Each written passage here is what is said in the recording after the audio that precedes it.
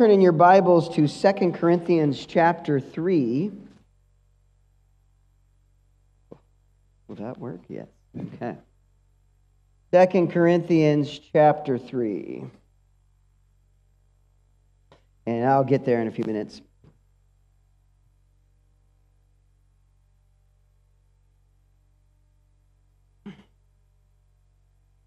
Bill, you want to give me the first slide there?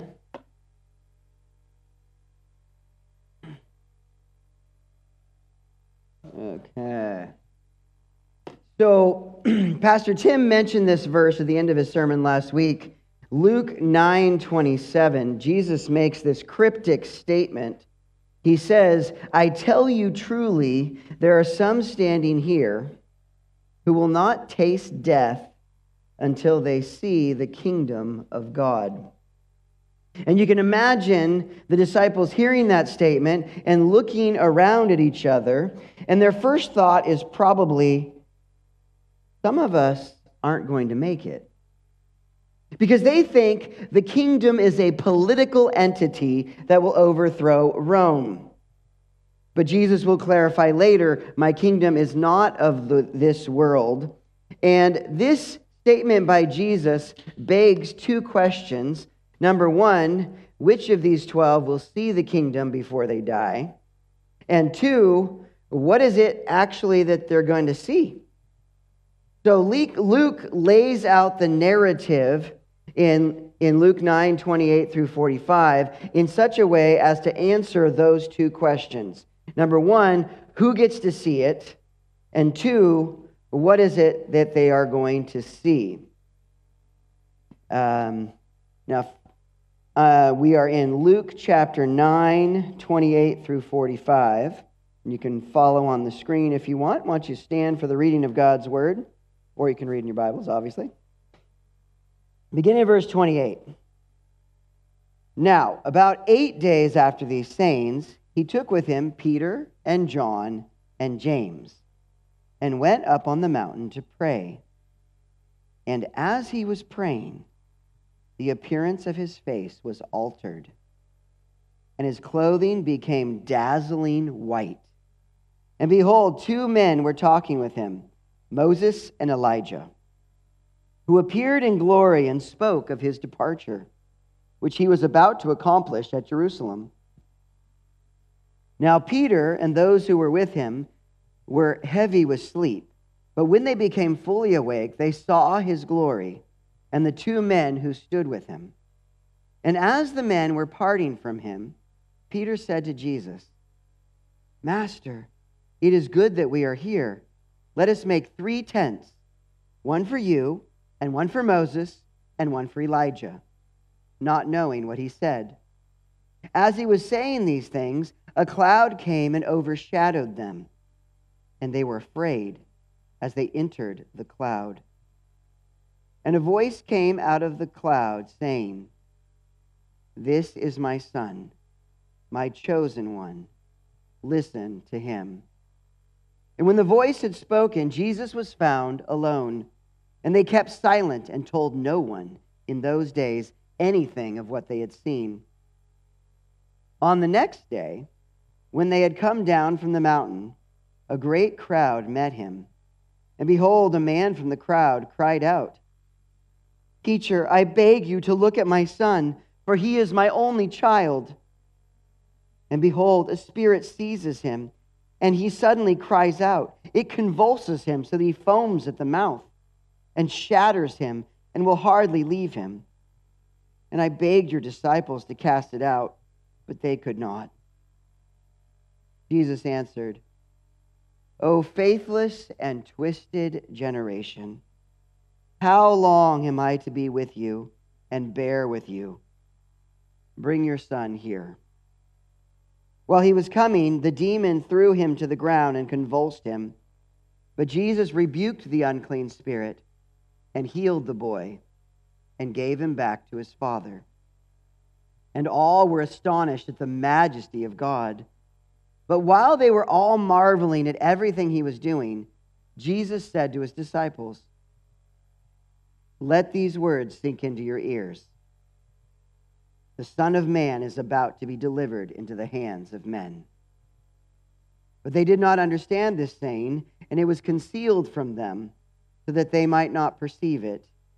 And they were afraid to ask him about this saying. You can be seated. So today we're going to be talking about the Transfiguration, and I've titled it "Up into Glory and Back Down to Work." So Jesus and 3 disciples, they go up the mountain to see the dazzling transfiguration of Jesus, to see the kingdom of God, and then they come back down the mountain to do the work of the kingdom. And the text has 3 main sections. First, we have the Transfiguration, then we have a demon-possessed boy, and then at the end, Jesus alludes to his trial, which will lead to the crucifixion. So I told you to turn to 2 Corinthians chapter 3. Go ahead and find verse 18. And in this verse, Paul speaks of the transformative power of beholding God's glory. If any of you are John Piper fans, this is the verse he talks about all the time. Basically, you see God's glory and it changes you. You want to change? Do you want your life to be different?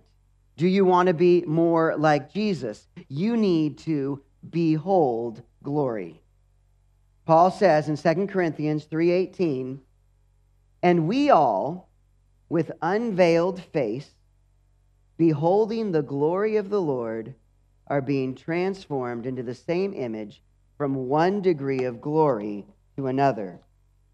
Beholding the glory of Jesus, that's what does it. Beholding the glory of Jesus, we are changed from one degree of glory to another. Little by little, we are becoming more like him. Lord, we come to you this morning with nothing. Our hands are open and we're ready to receive from you. And I pray that you would just fill us up, God. Remind us of your goodness and the great benefits that we have in Jesus Christ this morning. Encourage our hearts, Lord. Fill us up with Jesus and his glory. In Jesus' name, amen. So the Transfiguration we see in verses 28 through 36. Beginning in verse 28, it says, "Now about 8 days after these sayings, he took with him Peter and John and James and went up on the mountain to pray." The account in the Gospel of Mark says after 6 days, but Luke says after about 8 days. So possibly Mark is focusing on 24-hour periods, and Luke is counting the span of weekdays. Also, we see that Luke admits that he's not being exactly precise. He says it's about 8 days.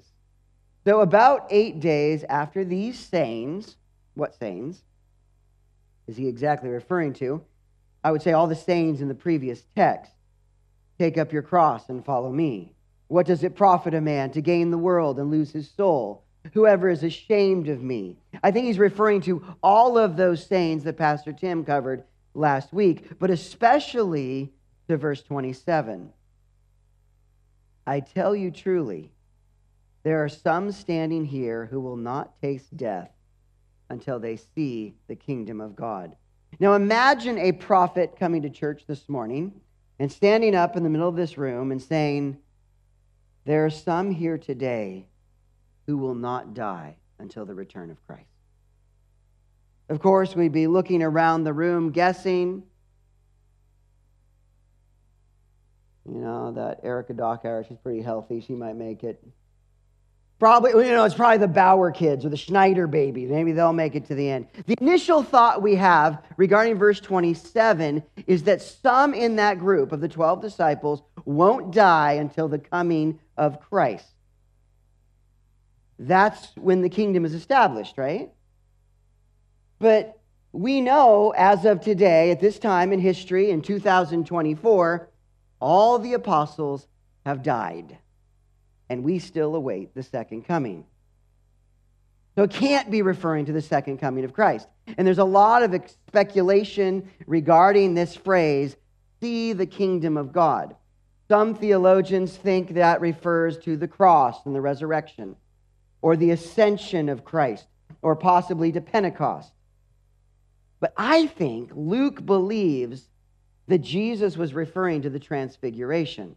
And that's why he purposely puts verse 27 right before verse 28, despite the 8-day gap of time. He says, some won't taste death. And by some, I think he's referring to Peter and John and James, the three that experienced the Transfiguration. Only some saw the glory of King Jesus on the mountain. Jesus said, some will see the kingdom before they die. And about 8 days after, Jesus takes some of them up on the mountain to see a glorious display of the kingdom. Admittedly, there are greater theologians than me that disagree with me. But they're wrong. I think this is the most natural reading of the text. So Jesus goes up on a mountain to pray. He often went away to pray. And this time, he brought 3 of his closest disciples. Peter, the leader, the rock. John, the beloved. James, John's brother, and the one who would be the first to be martyred. Verse 29. And as he was praying, the appearance of his face was altered, and his clothing became dazzling white. The glory of God was revealed as he was praying. If you want to see more of God's glory, and you want to have more of God's power in your life, I encourage you to sneak away, to go to the secret place, to commune with God. Jesus' face was altered. Matthew uses the Greek word from which we get the word metamorphosis, and from which we get the word transfigured or transfiguration. How? How was it changed? Did his face light up with dazzling light? Did he look like a different person? Did his facial features change? Basically, Jesus changed in such a way that was indescribable. Words fail. So we say his appearance was altered or transfigured. In Mark's account in chapter 4, verse 3, Mark says his clothes became radiant, intensely white, as no one on earth could bleach them. Throw in the whole bottle of bleach, but you will never get clothes this white. Matthew 17, verse 2, Matthew says his face shone like the sun. Presumably, the only skin that's showing on Jesus is shining like the sun, and his clothes became white as light. Jesus' skin is as bright as the sun. His face is radiant. Light is shining through his clothes.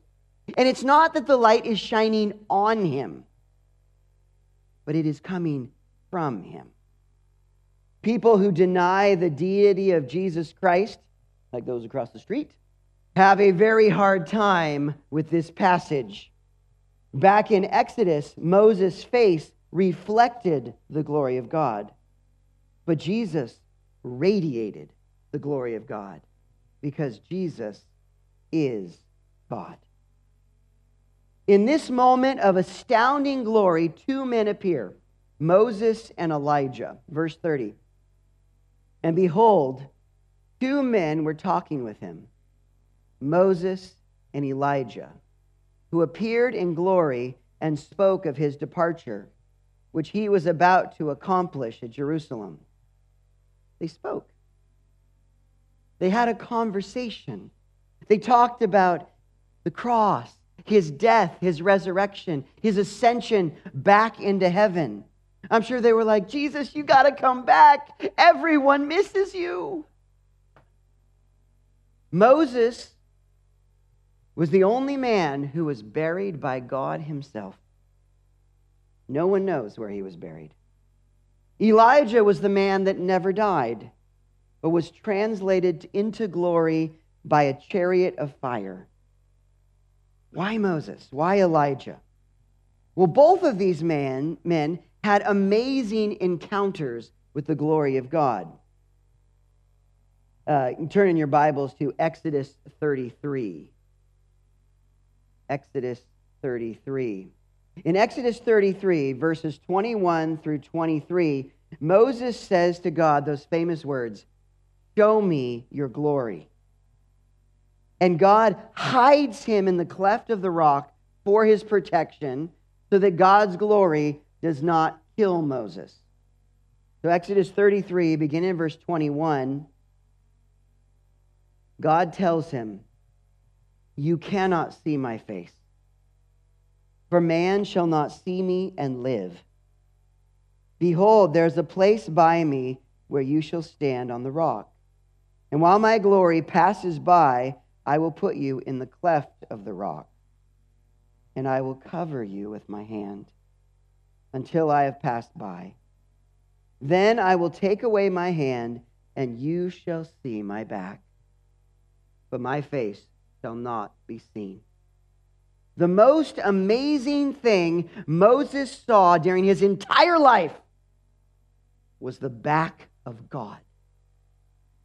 Now turn to 1 Kings 19. 1 Kings 19. And here we see Elijah's encounter with God. In 1 Kings 19, Elijah goes before the Lord, beginning in verse 11. So 1 Kings 19:11, it says, "The Lord passed by." Sound familiar? In both cases, God passes by these men. Verse 11, "The Lord passed by, and a great and strong wind tore the mountains and broke in pieces the rocks before the Lord. But the Lord was not in the wind. And after the wind, an earthquake. But the Lord was not in the earthquake. And after the earthquake, a fire. But the Lord was not in the fire. And after the fire, the sound of a low whisper." Elijah encounters God in the still small voice.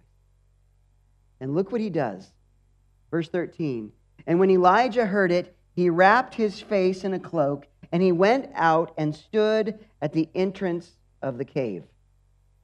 So he takes his cloak and he wraps it around his head, just like that. And then he stands at the entrance of the cave to face God in such a way that it won't kill him.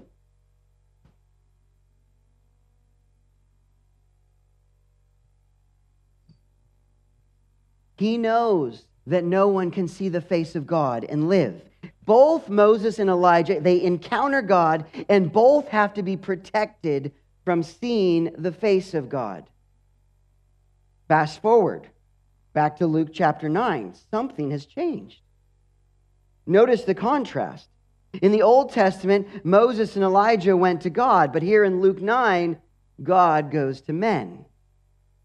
Jesus himself brings Peter, John, and James up the mountain to experience his glory. There's no cleft in the rock. Their heads are not wrapped. Peter, John, and James behold the face of God.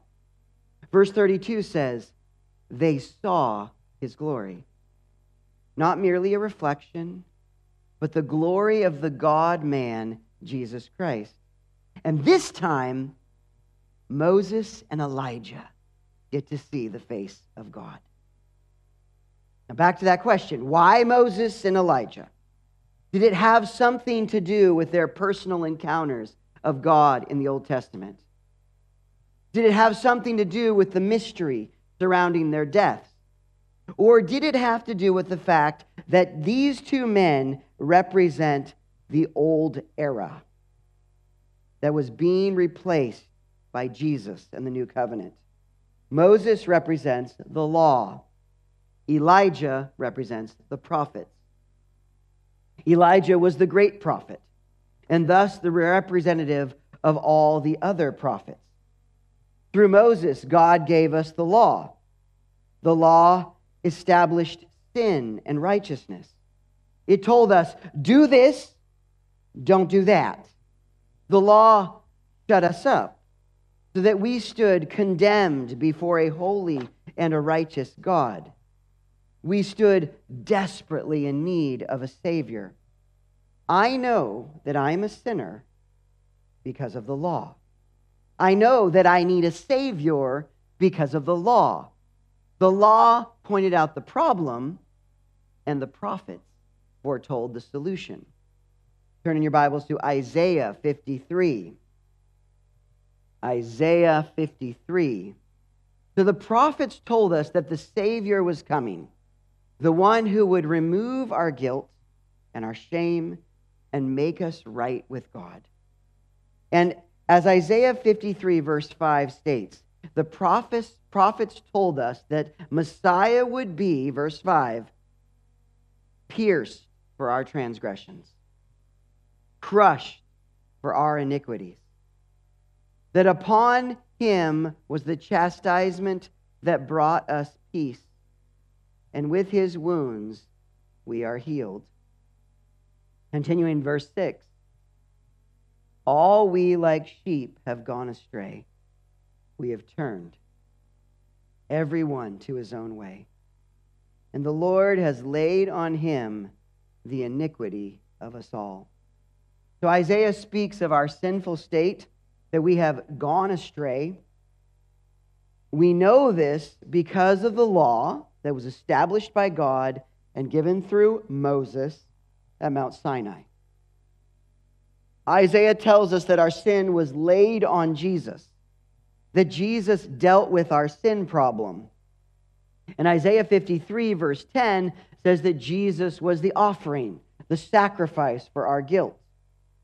At the Transfiguration and at the cross, we see that Jesus is in a group of three, with one man to his left and one man to his right.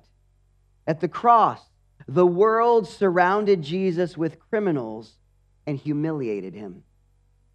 But at the Transfiguration, Father God put righteous men to his left and right and glorified him. Now back to these three disciples, to the inner circle. These devoted followers of Jesus, those closest to Jesus, what are they up to? They're asleep.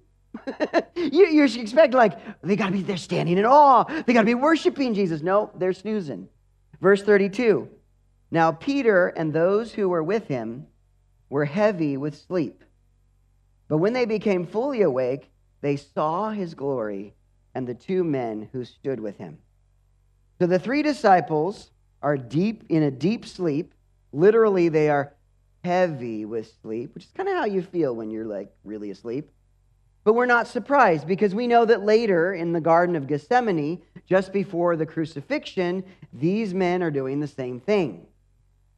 Jesus is sweating blood and they're sleeping. Two of the greatest moments of Jesus' life, and his best friends are asleep. They wake up. They see the two men with Jesus. Somehow they know that it's Moses and Elijah. And Luke points out that this is not one of Peter's brightest moments. It's Jesus' brightest moment, but not Peter's. And Peter, true to form, when he's not in the greatest place, mentally or emotionally, takes this moment to speak. Verse 33, and as the men, Moses and Elijah, not the visions or the ghosts, but the men, as the men were parting from him, Peter said to Jesus, Master, it is good that we are here. Let us make 3 tents, one for you and one for Moses and one for Elijah, not knowing what he said. Basically, he's out of his mind. The men are parting. Moses and Elijah fade away, and only Jesus is left.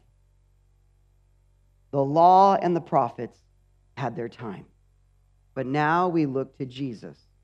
In Matthew chapter 5, 17 to 18, Jesus says, "Do not think that I have come to abolish Moses and Elijah. Do not think that I have come to abolish the law or the prophets. I have not come to abolish them, but to fulfill them. For truly I say to you, until heaven and earth pass away, not an iota, not a dot will pass away from the law until all is accomplished." In Romans chapter 10, verse 5, Paul says, "Moses writes about the righteousness that is based on the law, that the person who does the commandments shall live by them." Moses speaks of a righteousness that is gained through obedience to the law. But Jesus speaks of a righteousness that is gained by faith in him. Going back one verse in Romans chapter 10, verse 4, Christ is the end of the law. Say that with me. Christ is the end of the law. Let me give you the context. Christ is the end of the law for righteousness to everyone who believes. You will not gain your righteousness by adherence to the law. Jesus is the fulfillment of the law and the prophets. Moses and Elijah were just the opening acts. They set the stage for Jesus Christ. And now we look to Jesus, who, according to Hebrews chapter 1, is the author and finisher of our faith. He started your faith, and he will finish your faith. He will see you through to the end. And Peter comes running up to Jesus, "Let's make 3 tents." Or another way to say it, let's build 3 tabernacles. And this seems totally out of left field. Even Luke admits it seems a little out there. Build tabernacles. Why? Well, you think about it, Moses built the original tabernacle. It was the place where men met with God. And there's a few problems with this idea of building tabernacles. First, this puts Moses and Elijah and Jesus on equal level.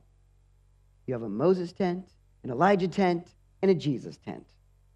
But Jesus is far superior. Moses and Elijah were just the gravel pathway that led us to the Jesus tent. In the Old Testament, the tabernacle, later the temple, was the place where men would meet with God.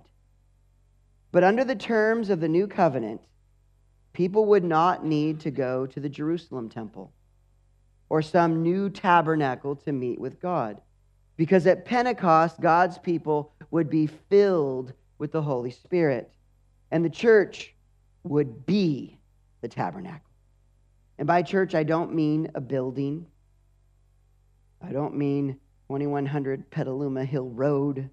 I mean the people of God. We are the church.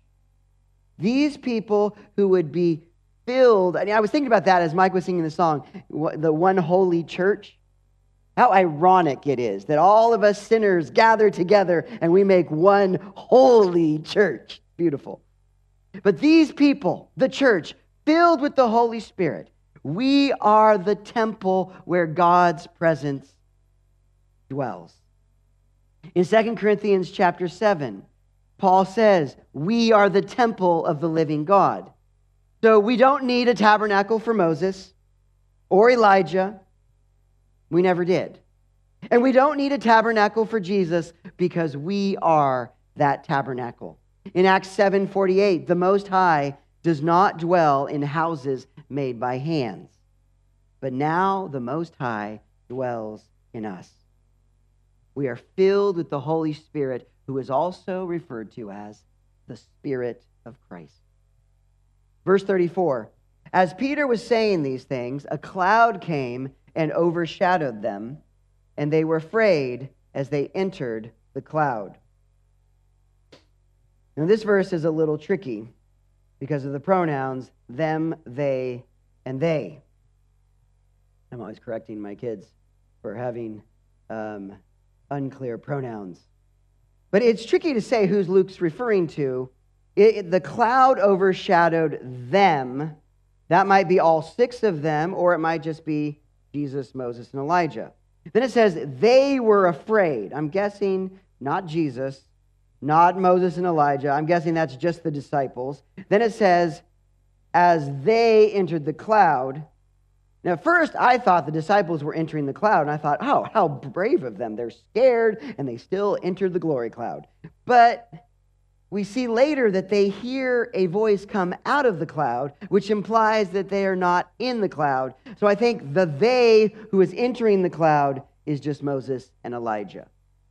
A cloud was a common symbol for the glory of God and the presence of God. In the Old Testament, God appeared as a cloud by day and a fire by night.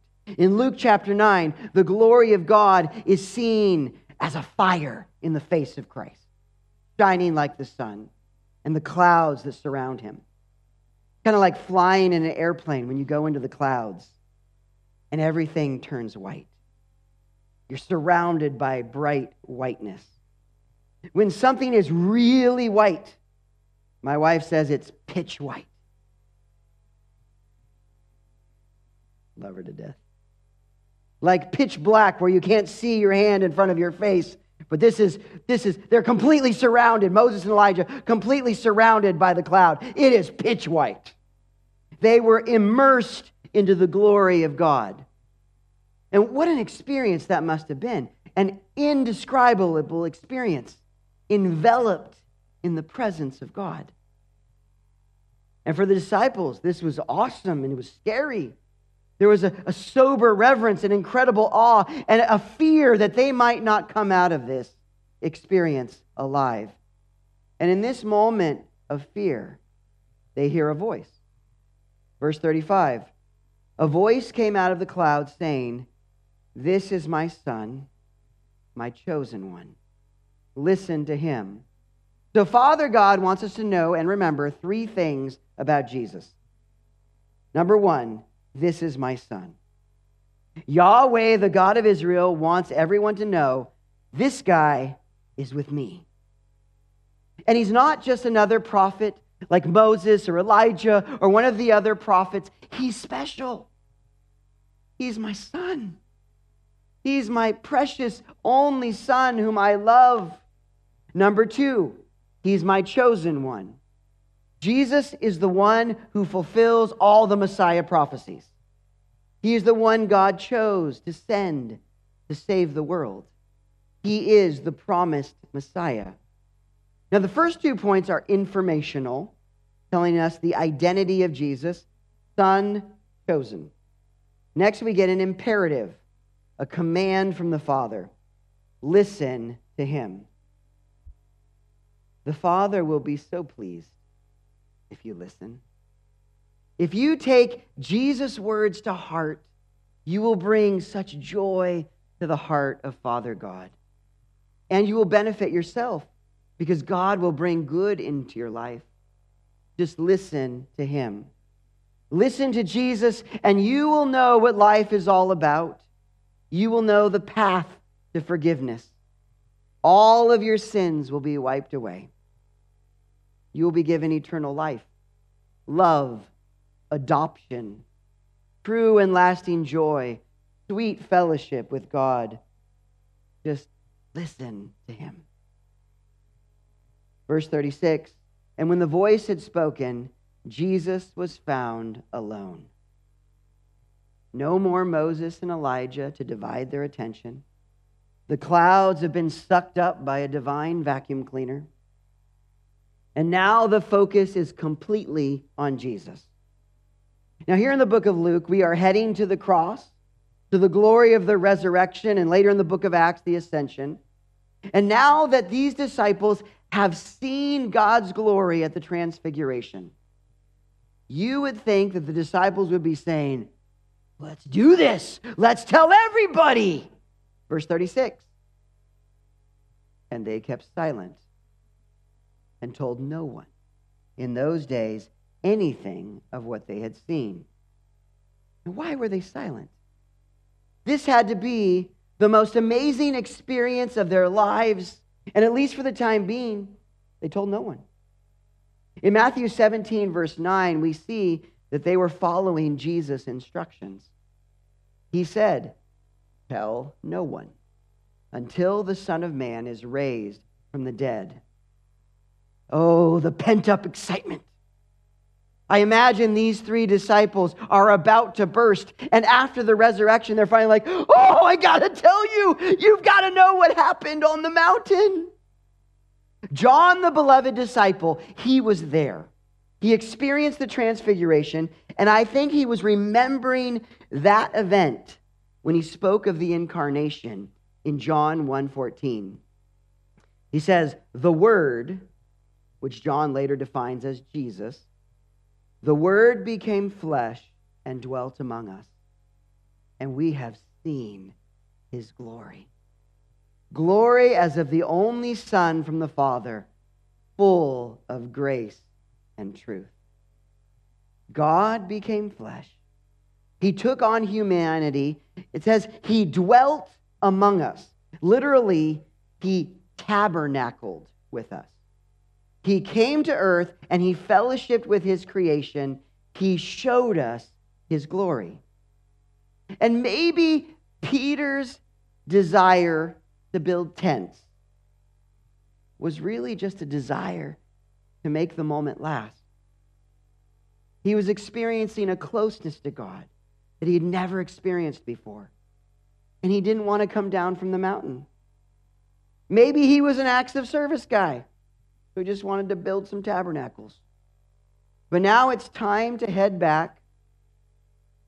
Number 2, the demon-possessed boy. And isn't that always how it is? You get back from a glorious time at the men's or the ladies' retreat. You come back down the mountain to demon-possessed children.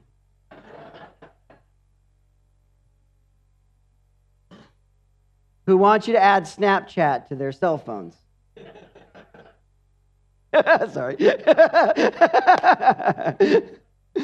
We're working through things at home. Now, joking aside, you spend time in the secret place, and then you go back to regular life.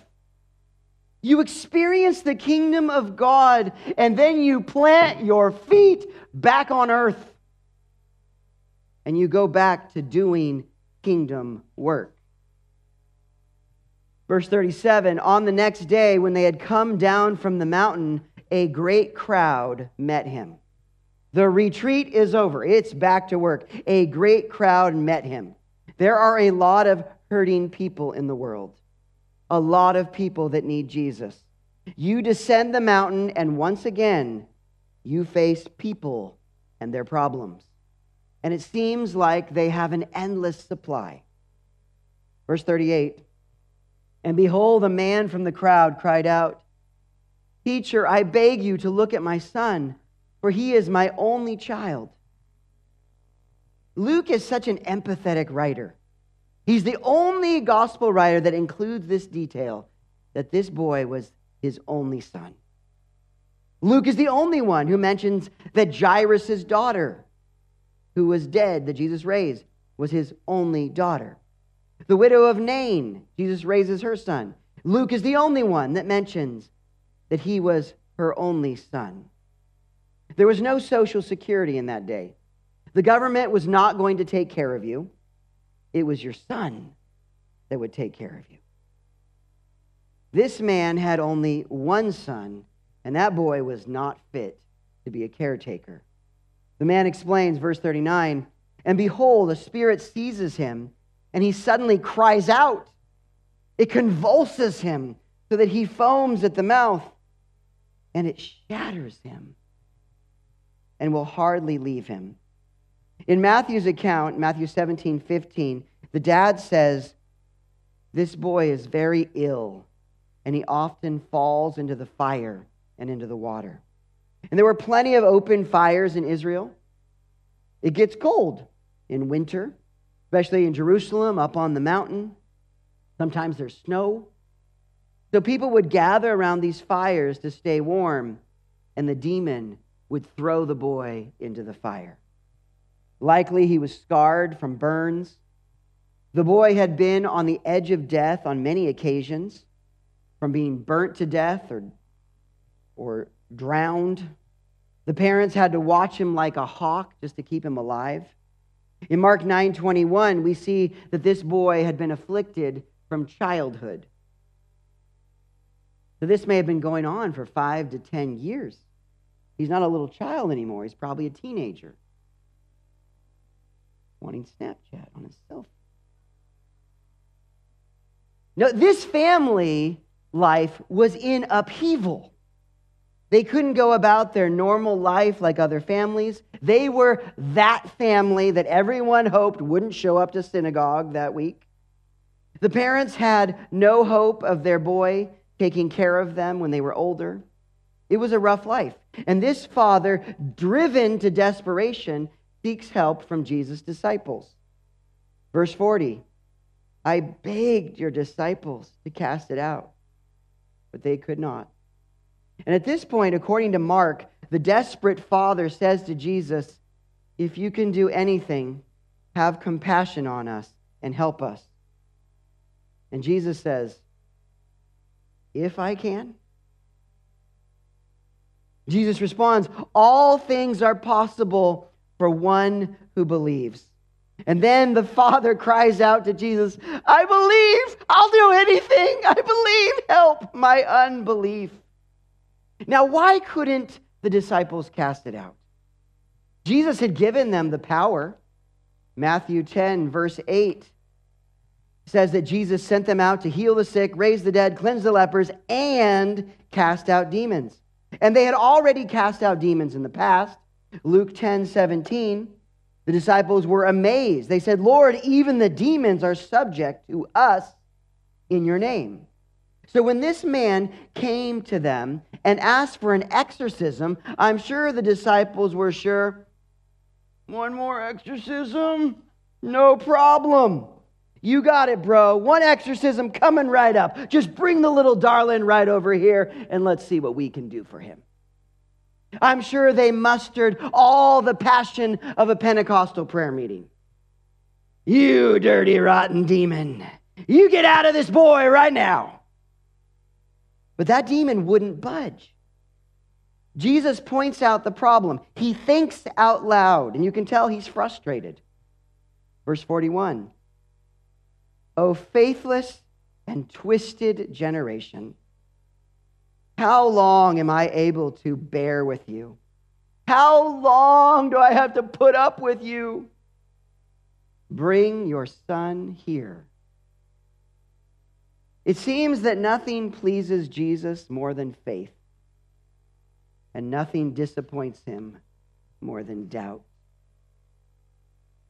This is a rebuke, but who's it for? Is he rebuking his disciples for lacking faith? Is he rebuking this dad? It kind of sounds like he's rebuking everybody. The man, the disciples, the people standing around, the whole generation. Verse 42, while Jesus was coming, the demon threw the boy to the ground and convulsed him. But Jesus rebuked the unclean spirit and healed the boy and gave him back to his father. Jesus takes care of business. He makes this daddy's day. He gives him back his son. Verse 43, and all were astonished at the majesty of God. Another glimpse of glory. But this time, not up on the mountain, but down in the valley. Sometimes I think we need to see the glory of God down in the valley just as much or more. Isn't it great that God cares about both? He meets us in prayer. He meets us in our corporate worship, but he also works in the day-to-day. He works in our problems. And notice the comparison here. This man brings his only son to be saved. And Father God sent his only son to save. One son is controlled by demons. The other son is driven to do the will of Father God. After the exorcism, the dad gets his son back. After the crucifixion, Father God gets his son back. Number 3, Jesus alludes to his trial. Beginning in verse 43b. So once again, glory is preceded by the disciples having to face the dark realities of life. In the midst of a celebration, you always hate it when someone throws a wet blanket on the party. Verse 43b, but while they were all marveling at everything he was doing, Jesus has to go and ruin it. He gets all serious. Jesus said to the disciples, verse 44, let these words sink into your ears. Pay attention. The Son of Man is about to be delivered into the hands of men. Life isn't just one big party. Lives are on the line. And there are hard times ahead. Jesus is alluding to the mock trial that would lead to his death. Dark days are ahead for Jesus and his disciples. We have lived, some of us all of our lives, most of us most of our lives, in peace in the United States of America with religious freedoms. We may not always have that. There may be dark days ahead where people don't show up next Sunday because they were martyred for their faith. Is your faith strong enough to handle that? Verse 45, but they did not understand this saying, and it was concealed from them, so that they might not perceive it. And they were afraid to ask him about this saying. It's surprising that they don't get it, because earlier in verses 21 to 22, Jesus is very clear that he will be rejected, killed, and then raised. Verse 45 says that it was concealed from them, so they would not perceive. Jesus tells them, but he keeps them from understanding his words. Why? I think he tells them so that after it happens, then they will understand that this is part of the plan. But he keeps them from understanding at this moment for their own protection, because he knows it's too much for them to handle right now. The right amount of information at the right time. God tells us what we need to know when we need to know it. That is the mercy of God. Now, this passage is an emotional roller coaster. We have the glory of the Transfiguration with dazzling light and clouds, then down the mountain to the people with their problems. We have the sadness of a demon-possessed only child and the failure of the disciples to be able to help. Then Jesus delivers the boy, and everyone's rejoicing at the majesty of God. But Jesus doesn't let the rejoicing go too long, because there's work to be done. He's going to the cross soon, and he needs to prepare his disciples for that reality. Our God is anything but indifferent, and life is anything but monotone. Our sovereign God keeps it exciting. He keeps our attention. He shows us his glory. John Piper says, the deepest longing of the human heart and the deepest meaning of heaven and earth are summed up in this: the glory of God. The universe was made to show it, and we were made to see it and savor it. Nothing else will do. Why don't you stand and let's pray. Lord Jesus, we pray in the words of Moses himself, show us your glory. Lord, we want to see your face thrill our hearts and transform our lives. You are altogether beautiful and wonderful. Guide us through the valley of the shadow of death and lead us into your embrace, where goodness and mercy shall follow us all the days of our lives, and we will dwell with you in perfect joy forever.